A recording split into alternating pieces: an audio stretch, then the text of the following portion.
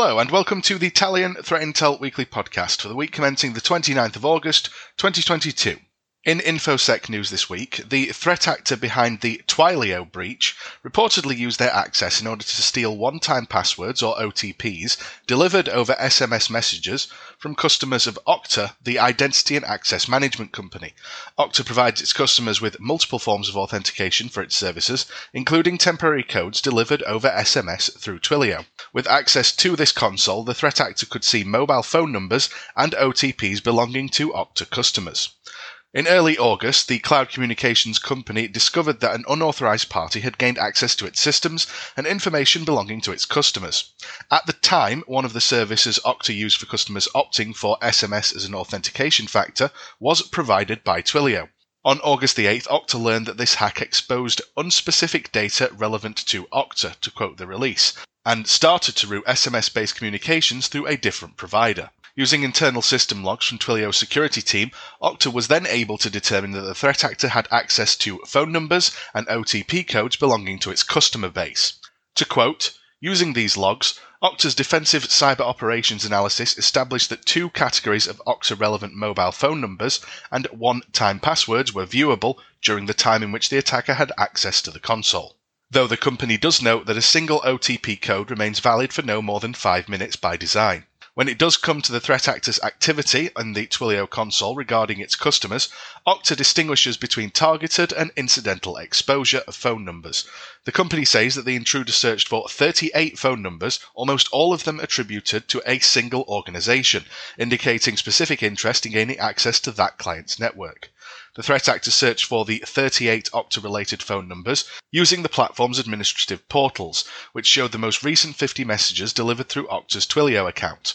This means that hackers could see a large number of phone numbers. However, Okta's investigation revealed the intruder did not use these mobile phone numbers. An update from earlier this week revealed that the hacker accessed Authy two-factor authentication accounts and registered their devices to obtain the temporary tokens. Over the past months, Okta has observed the threat actor deploying multiple phishing campaigns in order to target multiple technology companies, and it has assigned this actor the name Scatterswine.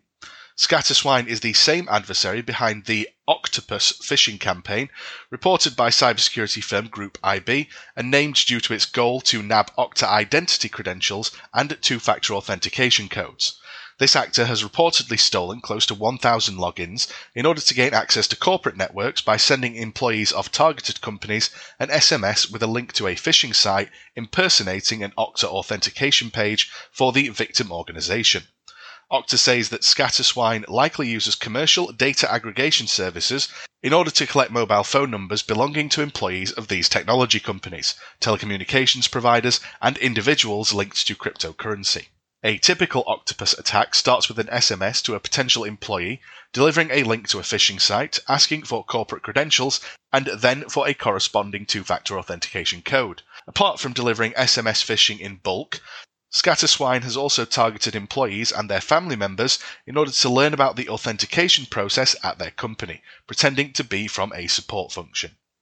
A report by IBM X-Force researchers has apparently discovered similarities between a component used in the Raspberry Robin malware and the Drydex malware loader, which was part of the malicious operations of the notorious cybercrime group Evil Corp. Raspberry Robin, as we have spoken about recently, is a Windows worm discovered by cybersecurity researchers from Red Canary, the malware propagating through removable USB devices.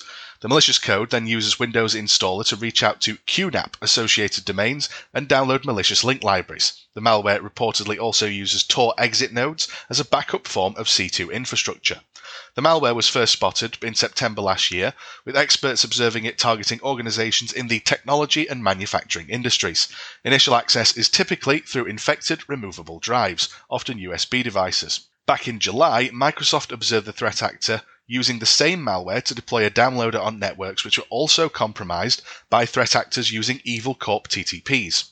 To quote the release, on July 26, 2022, Microsoft researchers discovered the fake updates malware being delivered via existing Raspberry Robin infections. The Dev0206 associated fake updates activity on affected systems have since led to follow-on actions resembling Dev0243 pre-ransomware behavior. In many cases, the infection process led to the deployment of custom Cobalt strike loaders, attributed to Evil Corp.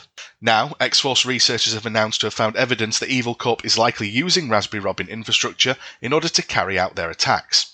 To quote, based on a comparative analysis between downloaded Raspberry Robin link libraries and a Dridex malware loader, the results show they are similar in structure and functionality.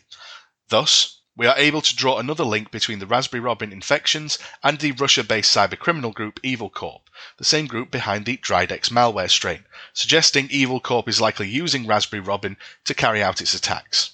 The Raspberry Robin loaders are link libraries which decode and execute in an intermediate loader which is able to perform hook detection in order to avoid being spotted. The intermediate loader is also able to decode its strings at runtime and becoming a highly obfuscated link library with its purpose still unclear. The similarities between a 32-bit version of the Raspberry Robin loader and a 64-bit Dridex loader are related to functionality and structure, while they also employ a similar technique to decode the final payload and for anti-analysis functions. A new ransomware strain written in Golang, dubbed Agenda, has been spotted in the wild, targeting healthcare and education institutions. To quote the write-up, Agenda can reboot systems in safe mode, attempting to stop many server-specific processes and services, and has the ability to run in multiple modes. Quillin, the threat actor advertising the ransomware on the dark web, is said to provide affiliates with options to tailor the binary payloads for each victim, enabling the operators to decide the ransom note, encryption extension, as well as the list of processes and services to terminate before commencing the encryption process. Additionally, the ransomware reportedly incorporates techniques for detection evasion by taking advantage of the safe mode feature of a device in order to proceed with its file encryption routine unnoticed, but not before changing the default user's password and enabling the automatic login function. Upon successful encryption, Agenda renames the files with the configured extension, dropping the ransom note in each encrypted directory, before rebooting the machine in normal mode. Agenda, besides leveraging local account credentials to execute the ransomware binary, also comes with capabilities to infect an entire network and its shared drivers. One of the observed attack chains involving the ransomware, a public-facing Citrix server, served as an entry point to deploy the ransomware in less than 2 days after a period of initial reconnaissance. Trend Micro, the authors of this report, said they observed source code similarities between Agenda and Black Basta, Black Matter, and Revil. Thank you very much for listening to the Talion Threat Intel Weekly Podcast. Please don't hesitate to contact us should you wish to discuss any of the items outlined here, and thank you very much for listening.